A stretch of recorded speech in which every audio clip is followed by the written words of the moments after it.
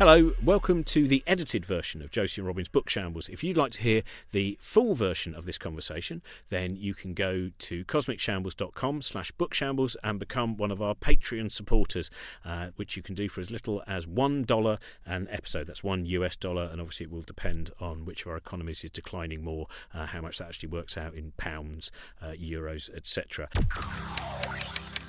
Hello, welcome to Book Shambles, and this week Robin is joined by co-host, the excellent comedian Beck Hill. Josie still off enjoying being a new mum, so our parade of excellent guest co-hosts continues. Before we get to the episode with Lawrence Scott, just to let you know about some live shows we have coming up. We're going to be at Space Week in Hemel Hempstead, May 3rd and 4th, with Signals, our play that we are producing about SETI and the search for alien life. And that's going to be followed by a talk about the search for alien life by Dallas Campbell, who you're no doubt familiar with from all his work on the BBC and being on Book Shambles as well. And then on May 4th, Universe of Music with Chris Lintott and Steve Pretty will be there as well after our 2 work-in-progress gigs at King's Place in London.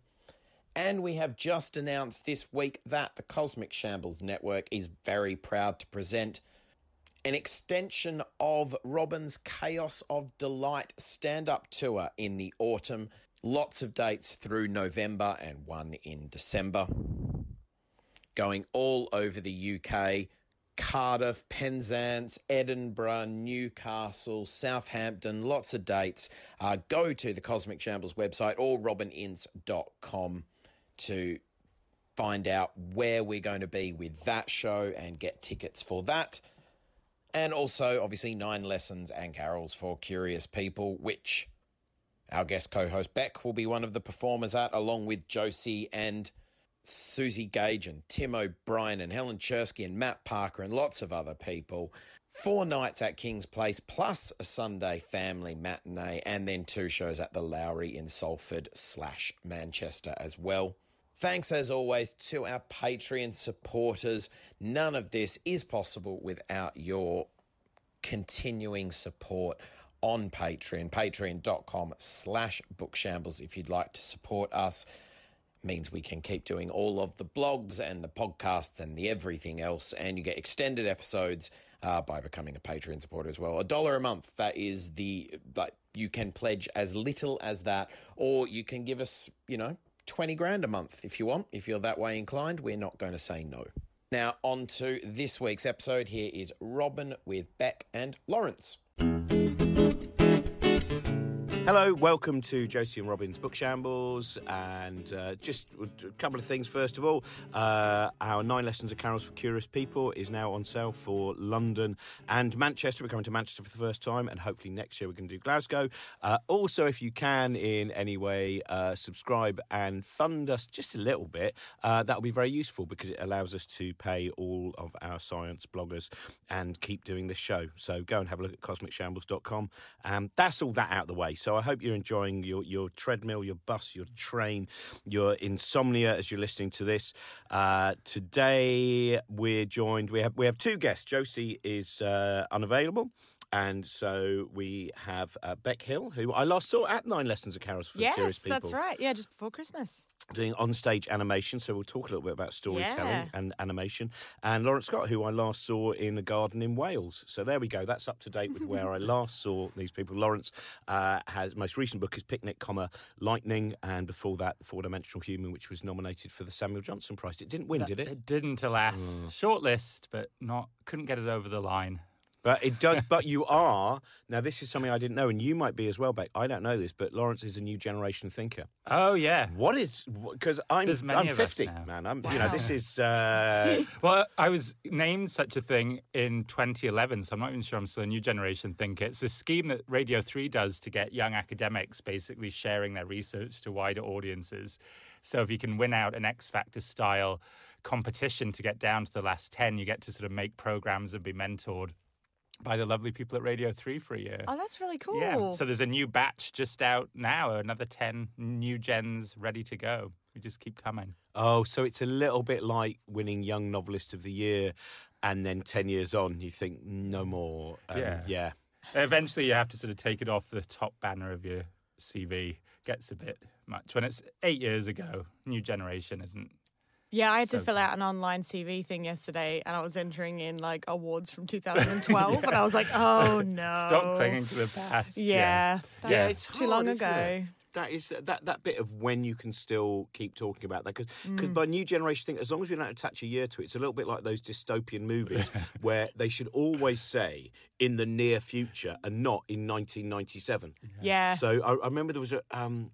I think it was Eric Douglas, the late son of Kirk Douglas, who on his publicity for a show he did in about 1994 in Edinburgh said, "One of the faces of 1987, Faces magazine." Now, first of all, no one knew what Faces magazine was in the UK, and secondly, to have been even one of the faces of 1987, that's great that your face was very 1987. That's 7 years ago. Poor Eric. Well, I mean, I've been Could have watching. been worse. Could have been the face of 1984. Yeah. No, but that's got longevity, hasn't it? Yeah, that's Face true. of 1984 goes on forever. 87, not first year Sylvester McCoy's Doctor Who, but we don't need to get into that. But I mean, I've been watching. We do. I met Sylvester McCoy the other day. Did you? Yeah, I He's was my just doctor. getting out of a toilet on the train. The door was just opening as we approached Milton Keynes, and who was standing there but Sylvester McCoy? And Sylvester McCoy was waiting, and he had a slightly grumpy. He'd been up in Carlisle doing a science fiction convention, and then when he came back out, I was about to get off, and I thought, no, I'm going to, and I just said, I thought, what shall I open with? I said, I'm a big fan of the work of the Ken Campbell Roadshow, because I thought he's going to be expecting Doctor Who or something. Yeah. Ken Campbell Roadshow, pull out a different card. That's a new look. He seemed very nice. Oh, I think he seems really nice. I've been watching a lot of RuPaul's Drag Race, so just to go back to the generation thing. So we were the first year of New Generation Thinkers, so I call myself a season one queen, which Oh, always has, yeah. has an extra bit of glamour, I think. You know, Yeah. original generation. It's such a OG. good point. But to be fair, that is when it was still finding its feet, so I'm not sure I would. Wasn't it all murky? The camera work, all the lighting was like there was. It's very soft focus. Yes. Very 80s glamour photo style. Yeah. This is RuPaul's Drag Race. Yes. I Yeah. don't know. We'll have to get educate you involved. afterwards. I'm 50. There is no age limit No. to RuPaul. It's timeless. RuPaul himself is 58, I think, 57. Yeah. So, you know. Okay. I mean, if you'd said, oh, it's reality TV and I'm above that and it's, you know, just pointless drama and horrible edits, I'd be like, fair. You can't use age, though. Oh, no, but it's not about being above or beyond or any of those things. It literally is. Time now is so small every day. You know, there's that great line which John Mortimer said when I think in Summer of the Dormouse, where he talked about that once you're 80 years old, life is only breakfast. And you wake up, you have breakfast, and then you go, oh, it's 9 o'clock in the evening. Oh, there we go. And I really feel that, you know, every day I have grand ambitions, and I saw a bad zombie movie set in Paris instead the other day, and that was a mistake. And that was all the time you had for that day. Yeah, that was Yeah, it. That was didn't the even whole get thing. breakfast. You know, by the time I'd managed to, I had a couple of arguments on Twitter booked in, so I had to get those dealt with, and then half a film on Netflix, and then That's life your was lot. gone. So we'll start off actually on the four-dimensional human, because that is partly what that is. It is about the change in our interactions and our experience of what it is to be human in a world where we are plugged in to so many different conversations. And as you say quite early on in the book, there's this kind of sense that we are both surrounded by people and yet we've never been more isolated. Yeah, it was striking me when I was thinking about what digital life was doing to us, and the idea of the four-dimensional human is that the fourth dimension is sort of the cyberspace, as we would call it back then, but just online life that we move into and live in this sort of other mode, as well as our physical everyday lives. But yeah, the sense of this alone togetherness, that's sort of a common irony and tension now of digital life. And to me, it felt like we were getting, when we were all online together in social media, it had some of like the intimacy and scrutiny of a village life, but so little of the consolations. It was like we had a lot of the proximity and people could examine, you know, pick through your every move, everything you've said, every idle thought you've had online. And yet there wasn't really that cradle of support. You know, the scrutiny would just come for a bit and then leave. Do you know what I mean? It wasn't the same group of people who were both being nosy and sort of looking after you. Do you know what I mean? There's always this mobile village ready to examine your life, but then move on, and you don't even get in the bad times the sort of support often. So that was one of the tensions I was playing with. We're getting so much of the lack of anonymity, but I don't think we're getting quite as much of the succor and consolation. Well, that's it. As you said, no hiding place. There is no, and this I think has been a fascinating thing to watch. I don't know how you feel, but about. I mean, you use social media, and you probably use some forms of social media which I haven't heard of because I'm 50. But that bit where the demands for you to either offer up an opinion, the fury if you... I mean, I had a thing the other day where some people who are kind of, reasonably aggressive towards self-ID of sex, gender. Is that what you have to say? I always find that is problematic. And they kept saying to me, define a woman. And I said, I've not entered this debate on social media. I don't enter this debate on social media. I think it's become an extremely poisonous debate where previously people who could have sat down and talked, that, kind of both cis women and trans women could have, that now it's become just this fury. Yeah. And everyone has decided what that side looked like and who they are, and everyone has decided what that side looked like, who they are. And there's a huge number of people in the middle who are going, well, hang on a minute, we haven't got as big an issue with this, and I think we could sit down and, oh, no, we can't talk anymore, can we? Because everyone has turned into a monster.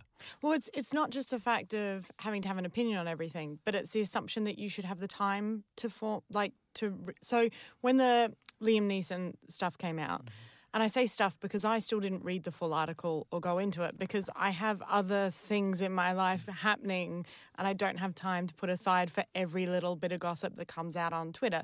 Now, I get that it sparked a conversation that probably needed to happen and was really important.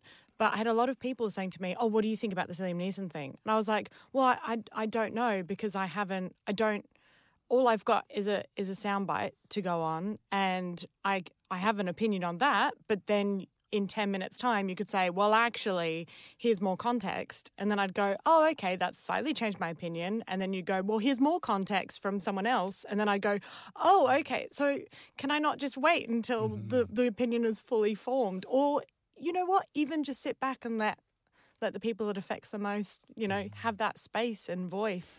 But my voice doesn't need to be heard in that conversation. I can use it to, echo other people's or at least amplify them, but I feel like I shouldn't have to have a say in everything that happens. But that's one of the models of sort of how social media economy is run, isn't it? That part of how it generates traffic and ad revenue and all of that is the engagement and being asked not really of our opinions often, but our feelings on things. And you see, even from a commercial point of view, like, have you noticed how you're constantly asked now to rate things or survey every experience almost as soon as it's happened? I mean, the very simple example is sort of Uber. You're immediately like, is this a 4-star ride, a 5-star ride? You get groceries delivered to your door. You have to sort of rank the politeness of your driver on a scale of, excellent to disappointing. There's a constant drive to survey. It's almost as though we can't have an experience without adding this rating on to the end of it. And there's a real commercial impetus for that. And I think that's bleeding into social life and demanding that we have, do we find this opinion of Liam Neeson horrendous, or, do you agree with it on whatever scale you want to go with? You have to sort of peg yourself down to everything that's happening and have an emotional response to it. That's really quite exhausting, I think. Well, the kind of destruction of nuance, because that's why one of the reasons, I didn't, when these people suddenly said, we demand to know your opinion on this, one of the reasons I don't is that I think a 280 character medium, or even a longer one than that, in which already everything that you write is read in a voice that has been presumed. I mean, I'm sure, both of you find whenever you're writing things, there is a point where you sometimes, I don't know on social media, I mean, for novels or for scripts, whatever, there's a point you have to pull back and think, oh, I know how this is read, but that's because I live in my head. How can I detach myself from so I can see the possible different subjectivity that is read? I found it very hard. The last book that I wrote the first draft was diabolical. It was, I said it was like a 5-year-old writing Finnegan's Wake. It was just chaos. And part of it was because I knew exactly how it would be read, but that's if I did the Audible book and nothing else existed.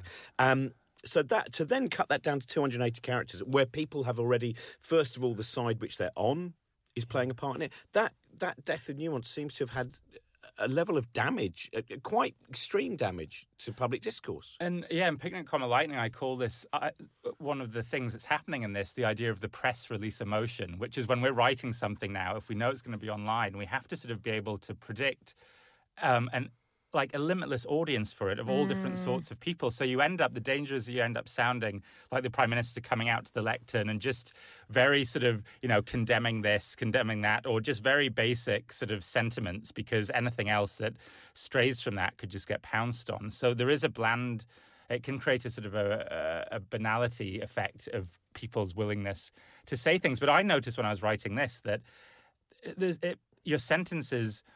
you have to think about generalization and who am I really talking to? And I think the deeper we go into digital life, we'll have to develop a whole new grammar for how we express our intimate feelings, because a lot of our intimate feelings are really tactless. Like if we're in the affluent West, we have such privilege, and yet if we sort of tweet something about, say, complaining about something in our lives that's really affecting us, compared to the audience around the world that could be reading it, it sounds preposterous. So it's managing the tactlessness of our lives. Yeah, it's like the hashtag first world problems. Exactly. Thing, yeah. How do we find a vocabulary to say how something really local to us is making us feel without it being really crass in some way to other people? Do you know what I mean? I think that to me is the bit that a lot of people are trying to deal with and understand now, which is the kind of muscular nature of the hypocrisy of people, which is that you may well have an awareness. Some people have an awareness of, hypocrisy. You know that there's certain individuals you will defend more when there are accusations against them, for instance, because you like their music or you like what they wrote or you know them, or all of those different things. But I think what we've seen online, and I think even more so, I mean, in some ways, Picnic Common Lightning looks more than Four-Dimensional Human, because really in the last 5 years, that bit of going, how are you allowed? I know it's kind of Dunning-Kruger and cognitive dissonance, but sometimes it's so overt, the bit where you go, but if Barack Obama did that, or if this person did that, they would be destroyed. And yet you cannot see that you are holding, such a number of vastly contradictory judgments on people.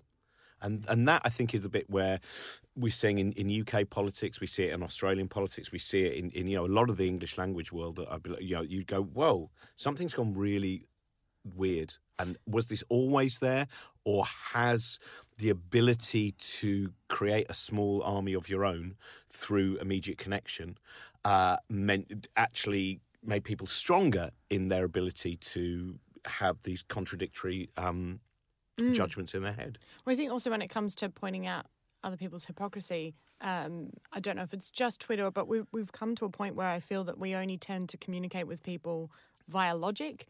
Like we see things as very binary, and then we go, well, you're being hypocritical, therefore you're wrong.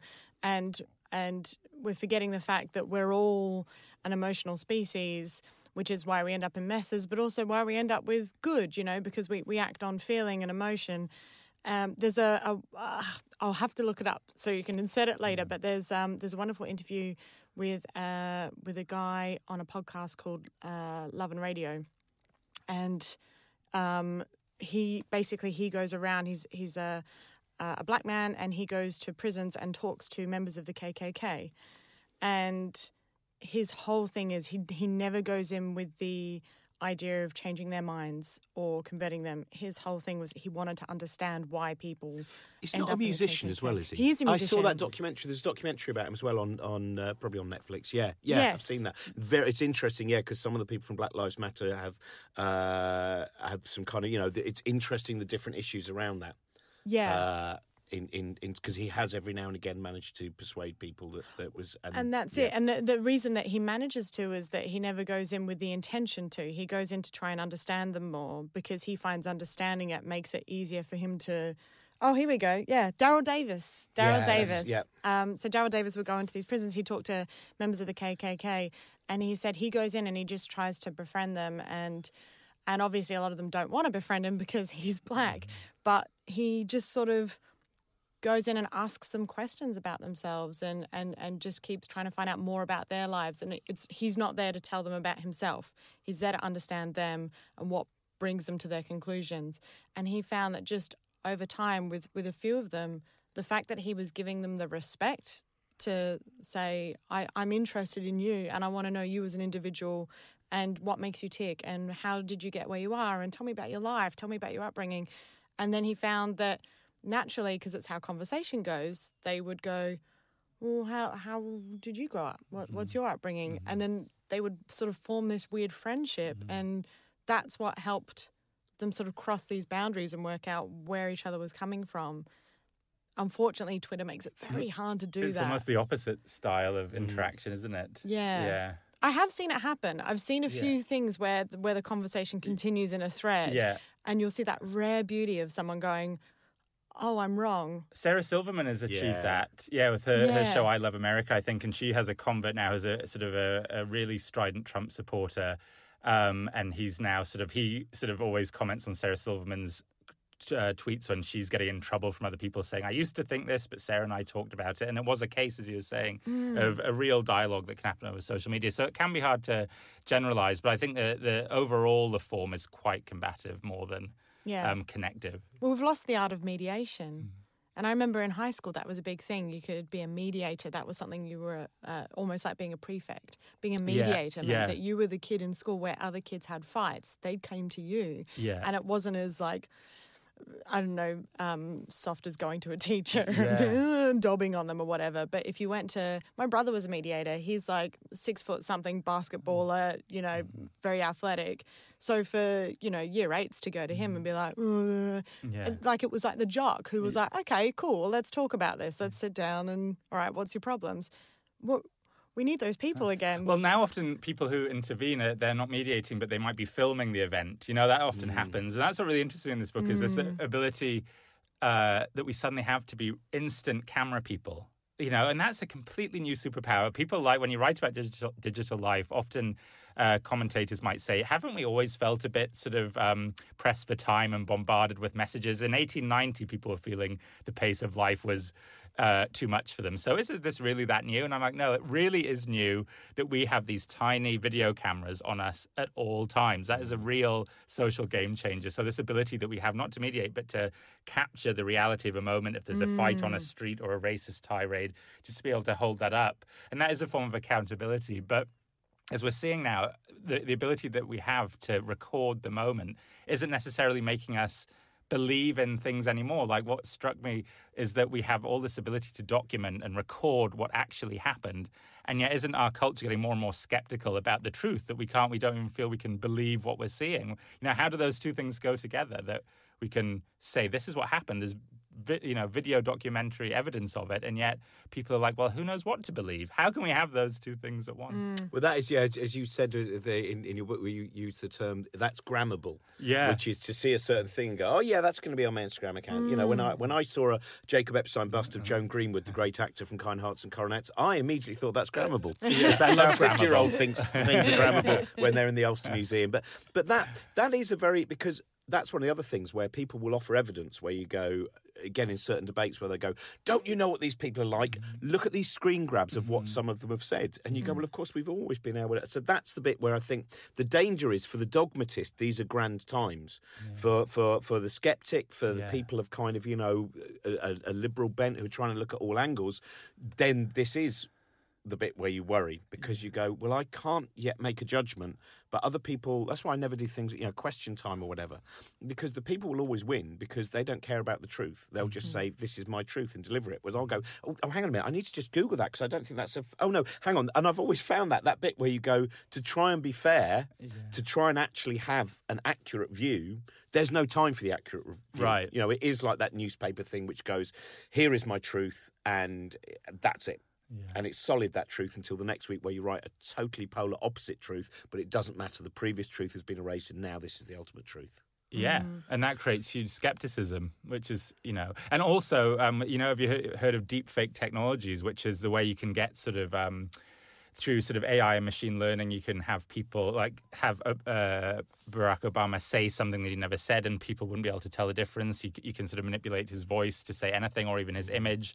to the extent that two lawyers wrote into the New York Times just earlier last year, I think, and saying that soon video and audio evidence may be inadmissible in court. Wow. And that's a really dangerous time to be in when you can't really trust this kind of evidence. And we already know you can't trust eyewitness accounts either, because that's, oh man, it's best for us all just to stay in a corner. Everyone gets their own corner. Don't leave it. You know, I think of that sometimes. I think about when I was a kid, because I was, growing up where there was still this sense that, nuclear Armageddon may be around the corner. There were TV plays like Threads and The Day After, and you'd see the mushroom cloud. And I used to imagine just living in my little kind of, bunker. And I'm beginning to shop around for bunkers again. In fact, I noticed it's getting harder to get a bunker. About 5 years ago, there was a smashing-looking bunker up in Scotland, but that's gone. And there's only tiny little bunkers that won't fit my whole family. And there's only 3 of us, and I just don't think I can choose. So, I mean, I think they definitely choose that I was left out because I'm yapping. You need a bit of peace. Yeah, exactly. They don't want me in there. I thought I'd start stockpiling, but because I shop so little, my version of stockpiling was to buy 4 tins of tomato soup and a tin of Spam. And my friend said, well done, Beck, you've done minimum shopping. Yeah, and this is your stockpile. Yeah, that's my stockpile. But my dad and my stepmom are building an off-grid house right in the middle of nowhere in Australia. And that's not because they're paranoid or anything. It's just my dad's always been very environmentally conscious, and he's always wanted to be able to sort of live without leaving a footprint. And so he that's always been his dream, and they're finally doing it. It's on solar power. It's got massive rainwater tanks. The toilet, even the upstairs toilet, is do you call them long drops here? Yeah. So basically, it's that. It still looks like a really nice normal toilet you get in a bathroom, but as soon as you open the lid, it is a long way drop. down. Yeah, a long way down. You wouldn't want to drop your phone down there. Oh yeah, I'd take my glasses off before going, because I always went every time I did Glastonbury, and I look down at those long drops, and I think, because I heard, I won't tell you about some of the stories I heard about what can happen in the long drop. There's a man who apparently used to kind of holiday there between Thursday and Sunday. He, as they say in Things to Do in Denver When You're Dead, he was a fecal freak. I'm not a fecal freak. I had one bit. I had one tiny bit. That's Treat Williams in that. One more thing just on, we haven't really touched that much. Picnic Common Lightning. My whole conclusion there is I might move and live with them. But I think that's an interesting thing where you talk about this, and also, oh man, I've forgotten the name of the book now. It's a guy who's written a book called something like Beyond Our Head, and it's about trying to detach ourselves from this. I forget his name now. And he talks about in the introduction the luxury of silence, that silence has become a luxury good, that as you walk around, he talks about the fact that even the trays, when you're putting your stuff through security in an airport, very often have an advert in the bottom of them, so you don't notice you left something in there. And then you look at the wall and there's an advert there and there's an advert there. And he talks about, there's this first class lounge in, I forget which airport it is, where he says, and one of the reasons to go into that lounge is there's silence. People, if you can afford to go first class on a train, one of the reasons is for the quiet. You want it quieter, so the luxury of not hearing the cacophony, and you kind of talk a little bit about that luxury of silence. Well, what I like about how you just described that, Robin, is that you were describing a visual thing in terms of noise, and I think that's a real, you're saying looking at an advert is a kind of like breach of your silence, and when you think about how we talk about on the internet or on social media, if you mute people, you're really just muting their text. We're beginning to see sort of visual stuff as a form of noise, but also, the proliferation of advertising in our current form of sort of the internet is just is too much. I mean, can we just talk a bit about the idea of the influencer? Because this is a figure who's really come up in the last few years, and I think it's a really strange idea. There used to be a word in the culture called selling out, and that really has gone now. This sense that a private person can intersperse within their daily life these paid advertisements. Maybe it's the way we have to fund ourselves now that the middle class economy is collapsing. But the idea of everyone being potentially an influencer is a really strange idea. And to be influenced, if you look at Shakespearean times, influence was rarely a happy or dignified condition to be influenced by someone else. It's quite a sinister thing that people were suspicious of influence. And the name influencer is so audacious. It said, I will try and wield my power over you. And yet, should we be influenced by one another? And should corporate commercial life just be so interwoven with daily life? So you can follow someone on Instagram and you're not sure if they like this recipe because it has maple syrup in it, or are they being paid by the maple syrup lobby? I think that is really corrosive to our sense of public life, and also trusting people's genuine opinions from people's paid opinions. I don't think we can have this meld of the commercial and the private and keep a sense of authenticity. What do Well, you that's think? in the Far Island documentary. Have you seen the Far Island doc? Have you seen this? yeah. And I can't remember if we talked about this on the Fire show Festival. before, but yeah, Yeah, that Fire Festival. So that whole thing where people begin to say, well, the influencers are complicit and they should be taken to court as well because they told us. It really is the worst group of human beings. So it's such a. If you've not seen it, I highly recommend it. For the first 5 minutes, you go, I don't know if I can spend 2 hours with these people, and then it becomes so grotesque. I don't know if you felt where, and then you find out that even people you go, actually, that one seemed like a decent person. The people who seem decent only seem decent because the level of arseholism is so grandiose that you go, oh, well, that person's less of a. Those people who go around saying when they're actually, for those who don't know, it was a festival that was meant to be the greatest luxury celebration of Blink-182 that had ever occurred on the planet Earth, and it was not that. It ended up being hurricane tents and no food and all of this. You have the people who've paid this luxury amount of money basically going, oh, we wanted to make sure the tents remained our tents, so we pissed on all the ones that were around us and ripped them up, and you go, no one here comes out, and you go, I think they were the real victim. Well, the one group of people do, and that's the people who actually lived on the island and were kind of financially screwed as they did all the work of building the stuff. Yeah. Which fortunately but that was a great example. People thought they were buying into this thing. They saw the glamorous influencers say, wow, come into our world. But even that documentary was a practice in damage control because the Netflix one was funded by the this is a swear. I don't know if I. So the social media company that worked for them is called Fuck Jerry. And they're the ones that sort of largely took care of all the social media. They also funded the Netflix documentary, which is why there's a nice little bit about how, they screwed us over too. Like, just before it all kicked off, we weren't involved anymore. No, they left out. We have no idea what was going on. There's another documentary on Hulu, which you can find in various ways in the UK. And that one, I think both documentaries are very good because they both cover very different things and give you some depth on each other, like from different angles. But the Hulu one, they've actually got Billy McFarlane. They've actually got him to interview. The organizer, wasn't it? The organizer, yes. Yeah. So they've actually got him in the interviews. But also there's a guy who worked for Fuck Jerry who's talking about how they were complicit in this as well. And then if you look into them and their backs, basically their whole thing on Instagram, they've got I don't know what it's at now, but they had about 15 million followers on Instagram and probably Facebook and that sort of thing. And they're like Unilad in that they just would post other people's content and build and build and build and build. And that way they could then put ads and they say, look, our audience is 15 million or whatever. But what they were doing was just taking people's content without permission, without credit. Mm-hmm. They were just stealing people's videos and pictures and stuff like that. And then when people contacted them and said, well, at least credit me, like you didn't even ask.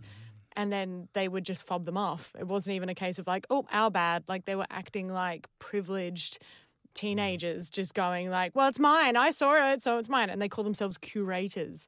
But they're stealing. They're just stealing content from other people. So now there's been this big thing called #FuckFuckJerry, where people are trying to encourage other people. Because a lot of people don't realise they follow the account because it is a lot of funny content that just doesn't belong to them. Yeah. So they went down by a couple million followers, I think, after that, which is kind of big. Yeah. Oh man, another day of my middle-aged naivety. It's that thing about the stealing of content, I think, is a really interesting because that again in the comedy world, it's a very simple thing where you see, and this has changed over time. But when someone steals a joke, and sometimes people say, "Hey, look, a joke's a joke," write another, and you go, "Do you know what? Why didn't you write one in the first place?" This, that bit where it's very easy to say. And then also to say, well, in many ways, we're helping you. We live in an increasing culture where the commercialisation of our creativity is something which is expected that we'll give it for free. And don't worry, everything's an advert for you. And what's an advert for? Well, you'll be able to have more of your stuff taken and used for free. Yeah. And is there any point that I earn money from it? Well, no, but it's a good advert, and it goes on and on. Yeah, the brand thing. We better quickly mention because Picnic Common Lightning is it's a fascinating book, and it's I don't know if I'm going to find out how. I don't know how much longer we've got because there's so much that I want to talk about on this because it's. one, the title is fantastic. The title makes the good thing about reading Picnic, Lightning. Do you know where the title comes from? No. Right, I didn't until I saw him talk about it and then read the book. Right, so it's one of those book titles which very cleverly means that you can seem rather smart merely by talking about it, because it's a quote from Lolita. It's Humbert, isn't it? Talking about the death of his mother. Yeah. And it's a beauty. And it means that when you think, just reading a book called Picnic, Lightning, and you think, Yeah, it's one of the funniest brackets in all of literature, I think. Humbert's describing the death of his mother, and he says, "My very photogenic mother died when I was 3," and then he just puts brackets, picnic, lightning, end brackets. And that's all he mentions of his mother's death in the whole book. To me, I read it, I gasped. Did you say his very attractive mother? Photogenic. Oh, photogenic. Because attractive, I was like, because the lightning was attractive. Oh, interesting. Well, I like photogenic. A friend pointed out to me, it's like because all he had of her was photographs because he was so little when she died. So my very photogenic mother died when I was 3, picnic, lightning. And it was just so darkly comic and perfect and bleak and somehow painful as well. Yeah. And the fact that he's trying to sort of fence it in the brackets, like just try and hold it at bay. But as soon as you hear that, a whole scene for you of this sort of picnic and the gathering storm clouds comes. So I love the sense that it's like repressed, but also it sort of explodes out of the page. I immediately saw, that's the annoying, is the first time you mentioned that is that moment in the piano.